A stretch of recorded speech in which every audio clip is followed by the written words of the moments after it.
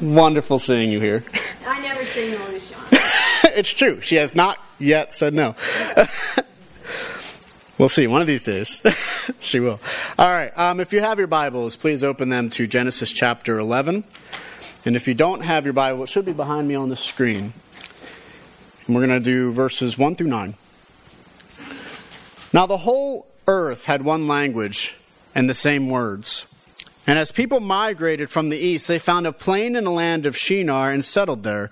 And they said to one another, "Come, let us make bricks and burn them thoroughly." And they had brick for stone and bitumen for mortar. Then they said, "Come, let us build for ourselves a city and a tower with its top in the heavens, and let us make a name for ourselves, lest we be dispersed over the face of the whole earth." And the Lord came down to see the city and the tower which the children of man had built. And the Lord said, "Behold, they are one people, and they have all one language. And this is only the beginning of what they will do. And nothing that they propose to do will now be impossible for them. Come, let us go down and there confuse their language, so that they may not understand one another's speech." So the Lord dispersed them from there over the face of all the earth, and they left off building the city. Therefore its name was called Babel, because there the Lord confused the language of all the earth, and from there the Lord dispersed them over the face of all the earth. May God bless the reading of His Word. So if you remember last chapter, we were kind of dealing with the genealogy of the sons of Noah. And it was a long chapter, and we went over all these names that were fun to pronounce. But after each set of genealogies, it always came down to these were their people groups with their own language. And so the question that should have arisen in our heads were, how did these people groups come about? If they were all from the same family tree, shouldn't they all have the same language, and shouldn't they all be the same people group? Well, if you've noticed so far in Genesis at all, whenever we have a new talada, whenever we have a new, these are the generations of, it usually has the generations and then a story.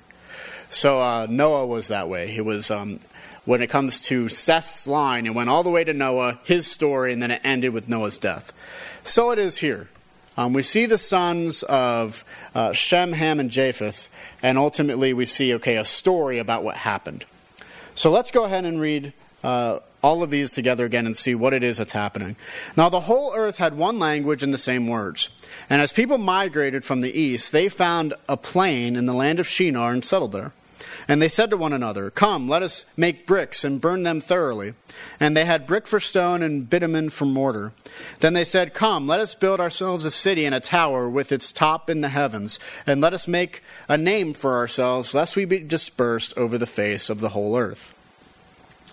The first verse of chapter 11 deals with the state of humanity at the time. We find that the whole earth had one language and the same words.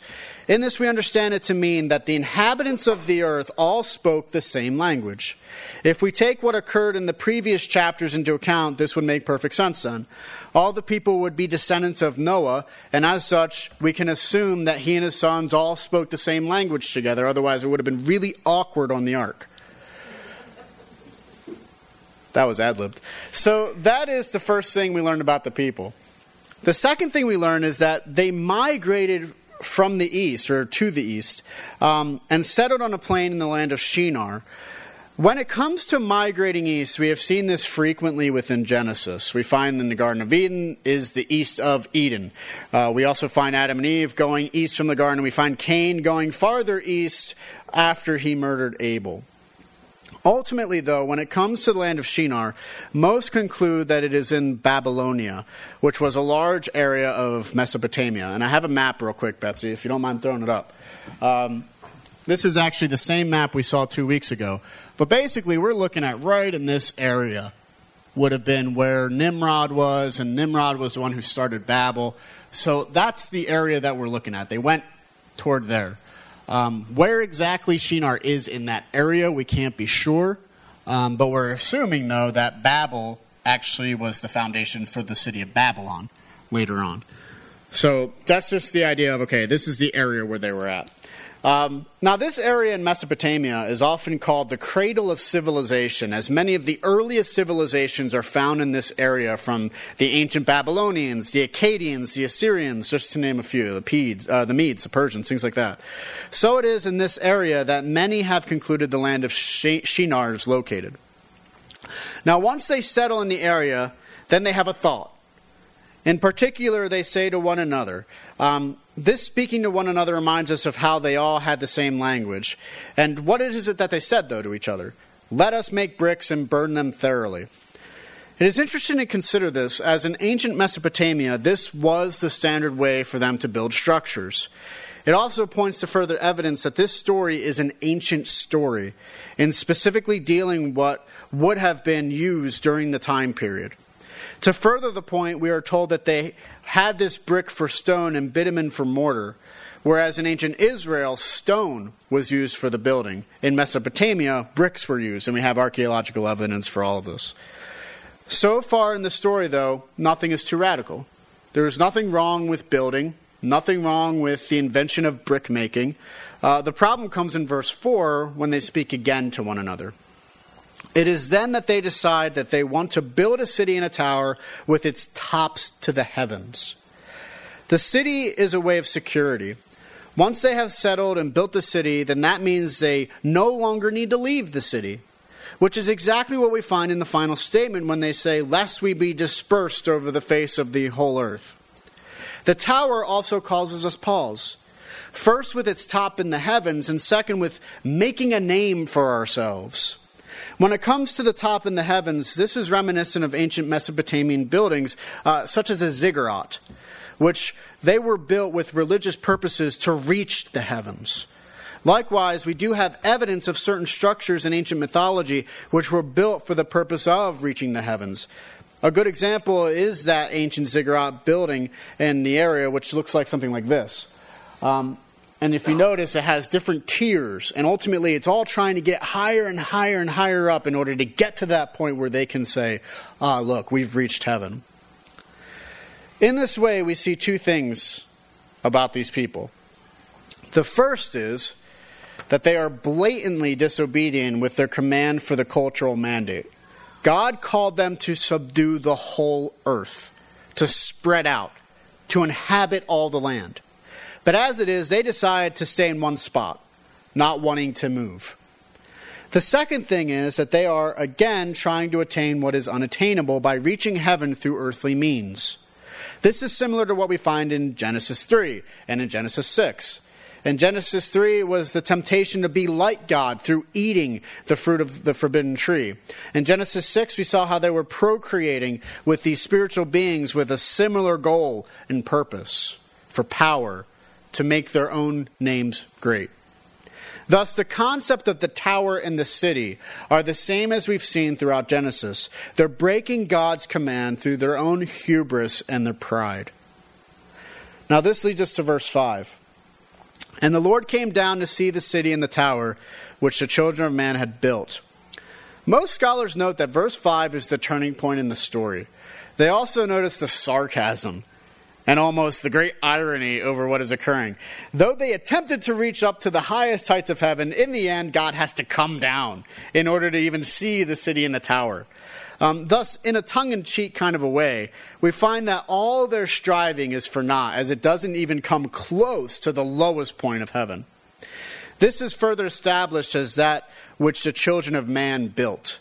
Thus, despite what they think is great in their own eyes, in the end it is nothing more to be seen than that which is made by mortal hands. And as such, it will depart when they depart.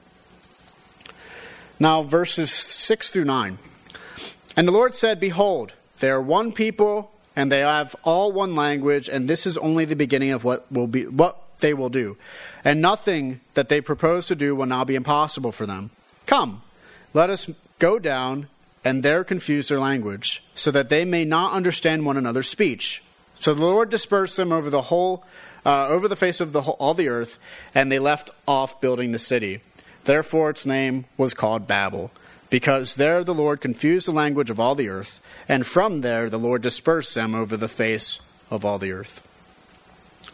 So verses 1 through 4 deal with the first half of the chiasm, so to speak.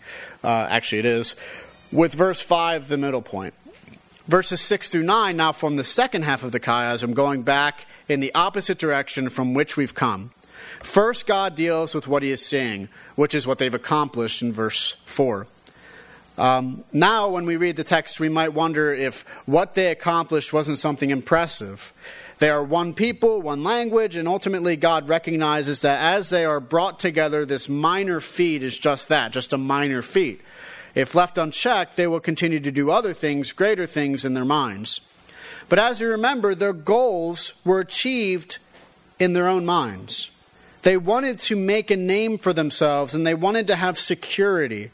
So before we assume that they actually reached the heavens, the point God is reflecting on is their pride. God recognizes that this accomplishment will only lead to more pride, more hubris, more vanity, where their focus is only on themselves. So it is, God speaks similarly to how he spoke in Genesis 1 through 2. There we reflect how God said, "Let us make man in our own image." And then we discuss what it meant for the plural of "let us" means. Does it mean God talking to the Trinity or the divine council or angels? Well, we're still unsure, though it all makes sense in the context of the scriptures. Ultimately, God's decree is the same. It is not the council or angels or others who make the decree against humanity, but God alone. As such, even if the divine council or angels are what is being viewed here, they are still under the authority of God, who makes his decree known. As such, what is the decree? The answer is that they would go down and confuse their language. Something to notice is that just as verse 6 correlated to verse 4, verse 7 correlates to verse 3. Just as the people spoke to one another in their singular language, said, "Come, let us make this," and "Come, let us make this." So God says, "Come, let us go down," and confuse their language. As such, we see a reversal. They were able to build because they were of one language, and so God confuses their language so that they are unable to understand one another. Verse 8 deals with what we saw in verses 2 and 1. Verse 2, as we remember, dealt with their settling on the plain of Shinar. Now, however, we find them being dispersed across all the world. The city which was meant to give them security, to keep them from being scattered, ends up not being able to accomplish what they had hoped for. Finally, verse 9 reflects on verse 1, where we found that they had all one speech. Now the concluding remark is that their language is confused, with the further emphasis of being scattered. In the further irony of the story, the name of the city is now called Babel, which corresponds with the Hebrew word Balal, which is in our translations become confused. Ultimately, God does what he commanded them to do. If the people wouldn't take the command to spread out over the earth seriously, then God would cause them to do it himself. Thus, the judgment of languages becomes the final judgment against humanity as a whole, one which we still feel the effects of even today. Along with this comes the reality of Babel, the name Babel being one which means what we use it for, babbling, when someone babbles. And it's really interesting to consider back then, because Babylon was seen as the gate to heaven. And so the Jews were looking at Babylon, and they've always considered Babylon to be the epitome of human pride. And we find that in Revelation, when Babylon is used again to show pride. And so what they're saying, and what the text is reminding us of, is that even though Babylon is considered to be the epitome of all the ancient world, it's a small thing in comparison to God. And ultimately, not even Babylon is as good as who God is. So the main point of this story is to establish what happened with humanity. Again, how is it that all these people groups came into existence with all of their own unique languages? The answer to this is found in the Babylite story. The people attempted to make a name for themselves by building up their city and their tower. Ultimately, this flew in the face of God's commandment to them. Thus, instead of being obedient and faithful to God, humans continued on in their sinful tendencies. And as such, God judges them and scatters them himself, separating humanity by the languages, which will lead to different cultures and peoples. All right, application points. The story of the Babylonites is something interesting to consider. In our own time, we merely feel the effects of the long ago decision of humanity to continue on in their rebellion against God. From the Babylonites come the many different nations which have shaped the world for thousands of years. In truth, all the nations of the world currently descend from this Mesopotamian choice in some way. And even now we see the effects of a divided humanity. As it is, despite this ripple effect, which has occurred because of what occurred at Babel, we also see some other elements of Babel in our own time. The truth is, there are many bricks in the Tower of Babel. And while the physical city of Babel was abandoned for a time, the Tower of Babel remains something firmly entrenched in the hearts of men and women. What I mean by this is the very reasons for the building of the city and the building of the tower were for those who thought they could do better than God. They thought that they could provide more security for themselves than if they were to simply trust in God. They thought that they could make a name for themselves rather than first and foremost make a name for God and make his name great on the earth. If we talk of hubris, if we talk of pride, perhaps there is no greater example than that found in Babel. But again, if we're honest with ourselves, we too experience the same hubris, the same pride in our own time. We believe we can do better than God in our lives. We each believe that we don't really need God. The best example I can give comes from conversations I've had with individuals at work. I have had many conversations with individuals who believe in God, but then don't go to church, for example. Why don't they go to church, I'll ask.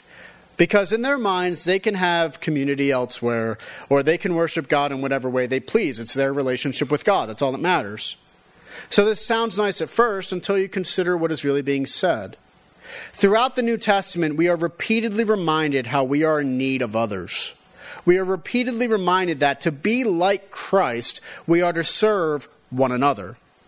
This does not mean simply serve anyone or to simply love anyone. Instead, we are called first and foremost to serve and love those who belong to Christ, those who belong to the church. Christ says to the disciples, "They will know you belong to me because of your love for each other." And he also says, "You love me, you show me that you love me by following my commandment. My commandment is this, that you love one another." Yet so many in our time take the Babel approach. They speak of being able to serve God and love him on their own. Yet Christ himself reminds us in his own life that such an idea is futile, for he loves us and sacrificed for his own, for his sheep, for those who call him Lord. He laid down his life for his friends, for those who believe. Thus, those who reject being part of a congregation and who seek their own way rather than the way of the scriptures or seek a different way than from the historical church find themselves at odds with what they claim to hold. They become like those in Babel. They build up their lives in great pride in being so wise and yet find themselves to lack wisdom. They build their walls and their tower by trying to secure themselves, yet they find no security. They think that they are doing what is right, getting themselves closer to heaven, and they're not coming close. Why? Because they lack faithfulness to what God has called them to do and called them to be. If they were doing what God had ordained for their lives, then they wouldn't hide away their gifts. They wouldn't run from the church, but would embrace the bride of Christ. They would seek to make the church better, holier, seeking to fill it with grace, peace, love, encouraging themselves and others to learn more about who God is and finding strength in the community which God brings together for his glory with these special gifts that we all have. But as it is, they become another example of Babel in our own time, becoming those who speak in confusion. Indeed, the Tower of Babel may have been abandoned, but it is still around. The pride, the hubris, the constant seeking to live without God, it continues today. The constant seeking to be better apart from what God tells us to be, and the constant thinking that we know better than God for our lives. We know better than what he wills for us, and we show it day by day as we live contrary to what he has simply called us to be in faith. How do we escape Babel? How do we escape from the situation we find ourselves in? Our pride is very great. Even we who are within the church can fall into this temptation to believe that it is what we do will save us. Even we can fall into the temptation which says, I can do better all by myself. How do we stand against the calling of Babel, the calling of confusion? That is the question. Thankfully, the answer is readily available to us. In fact, in the New Testament, we see the example of a time before Babel, actually. Consider what we read in Acts chapter 2, verses 1 through 11. When the day of Pentecost arrived, they were all together in one place. And suddenly there came from heaven a sound like a mighty rushing wind, and it filled the entire house where they were sitting. And divided tongues as of fire appeared to them, and rested on each of them. And they were all filled with the Holy Spirit and began to speak in other tongues as the Spirit gave them utterance. Now, there were dwelling in Jerusalem Jews, devout men from every nation under heaven. And at this sound, the multitude came together, and they were bewildered because each one was hearing them speak in his own language. And they were amazed and astonished, saying, Are not all these who are speaking Galileans? And how is it that we hear, and each of us has his own native language? Parthians and Medes and Elamites and residents of Mesopotamia and Judea and Cappadocia and Pontus and Asia, Phrygia and Pamphylia, Egypt and the parts of Libya belonging to Cyrene, and visitors from Rome, both Jews and proselytes, Cretans and Arabians. We hear them telling in our own tongues the mighty works of God. Here, on the day of Pentecost, we find redemption from Babel. How do we come to a time when the human race is no longer trapped behind the walls? How do we come to a place when the human race can be reunited as before the fall, before the flood, before Babel? The answer is in Christ. Through Jesus, we are all ushered through the garden gate, renewed despite our brokenness, transformed despite our sin. The redemption from Babel comes because Christ redeems us, and through his blood, we become family again. We see this as we consider so many different people groups who come to the faith. When we consider believers in Africa, and Europe, and Asia, and South America, and Australia. Wherever we go, we find brothers and sisters of the faith. People who do not speak our own native tongue, and are able to speak the language of Christ on the cross who died for their sins. Thus, through Christ, we are bound back together, and we can love each other as we were called to love, and we can glorify God together by being faithful to his Son, Jesus. The way we destroy the works of Babel is by continually seeking faithfulness to God in what he has called of us, by being steadfast to stand firm against the resounding noise of the city and the Tower of Babel, and to remember that the only way to make a name for ourselves, an everlasting name, is by uplifting the name of Jesus. Only by uplifting his name will we find a name for ourselves, and that name will be written into the book of life. For only those who are faithful are found there, and no one can take that name away. So how does Babel relate to us today? Well, it relates to us again in many different ways. The first way is how we continually strive against God by relying on ourselves rather than God. Thus, it relates to our human pride that we would seek our own methods and means as a way to reach God and to live our lives rather than trust in him. Likewise, it relates to us when we consider our own world, with the many different nations which we see in modern times, and how such dissonance brings us back to the reality of where our pride ultimately leads. Finally, while it may be true that this judgment from God thus far in Genesis is the only judgment without any hope attached to it, we who are after Christ know that there is hope for the discord we find within our different people groups through the coming of Jesus. He redeems us from the judgment by placing all of us under his grace, redeeming all who come to him by faith. Therefore, regardless of our nationality, regardless of our native culture, native tongue, we who are in Christ belong to him and live under his sovereignty. Thus there is hope for all, because any can come to Christ by faith. My hope, then, is that we would all strive not for Babel, but for the kingdom of Christ. That each of us would lay down our pride, lay down our weapons which are pointed at God and his ways, and turn toward God in submission, knowing that he is the God and Lord of all, worthy to be followed, honored, obeyed, and glorified with all of our lives. Knowing, too, that our God is good, and he will lead us by his grace through faith now and forever. And so it is that we come to the gospel. And as we consider the gospel and this narrative of Babel, I think we do see a few things, don't we? We see the origins of who we are today.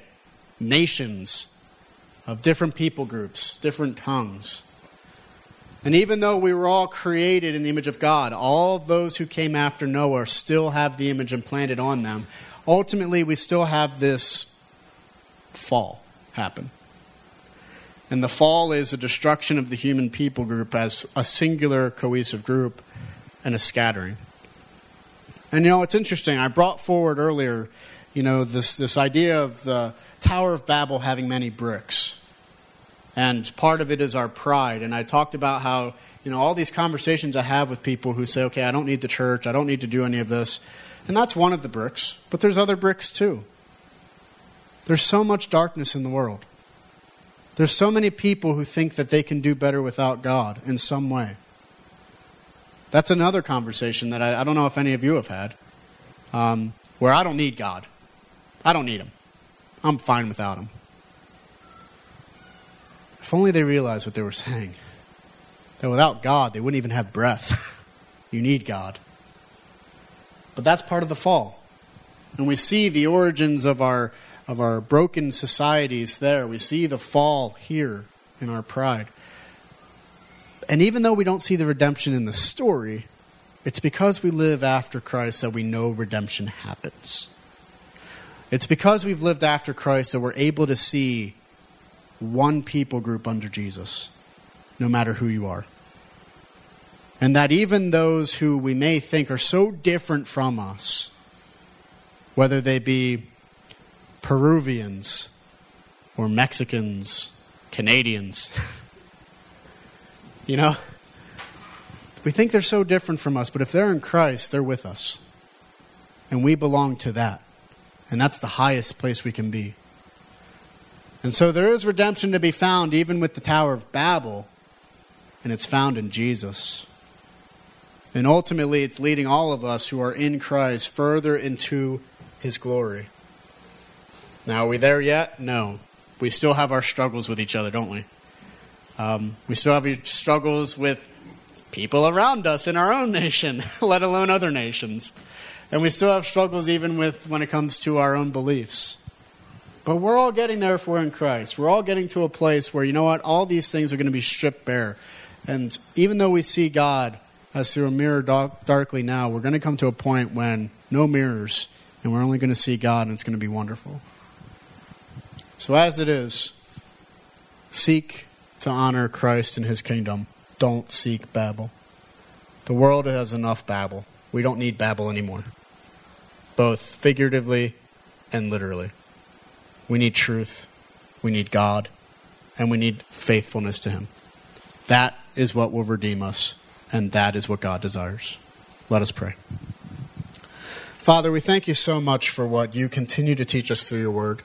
And as we come to these points, when we continue to see how humanity keeps on tripping and stumbling over itself and keeps on doing the same things over and over and over again, Lord, we ask that you would give us strength, because we know that you are able to overcome all the things that we always fall into.